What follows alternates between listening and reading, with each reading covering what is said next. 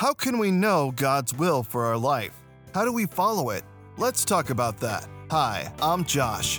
Welcome to Honestly Radio. Without a doubt, the most consistent question I get is, how do I know God's will for my life? It's a crucial one that can be answered by looking at the words of Jesus. First of all, the Lord says in Jeremiah 29:13 that if we look for God with our whole heart, we will find Him. And that should be the pursuit of every Christian, to seek God with all of our heart, mind, and strength. Jesus tells us those who love Him and follow Him recognize His voice. Christ also gave us a foundational prayer for our faith. Pray like this: Our Father in heaven, may your name be kept holy. May your kingdom come soon.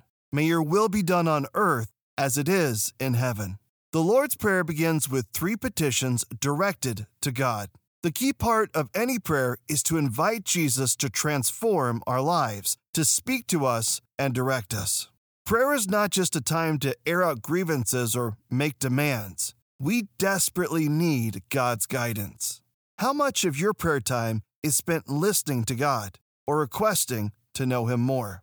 The more we align our heart with heaven, the closer to God's will we will be.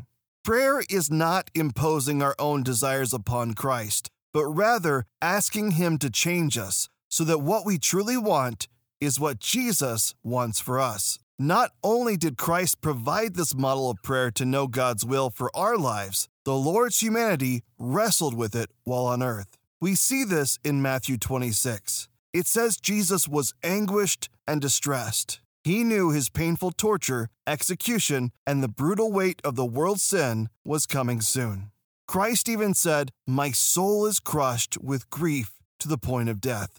Jesus dealt with the conflict between His human desires and His divine will through prayer. He went on a little farther and bowed with His face to the ground, praying, "My Father, if it is possible, let this cup of suffering be taken away from me. Yet I want your will to be done, not mine." Matthew 26:39.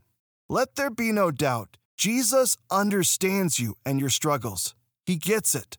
The moments we wrestle between what we want and God's will for our lives.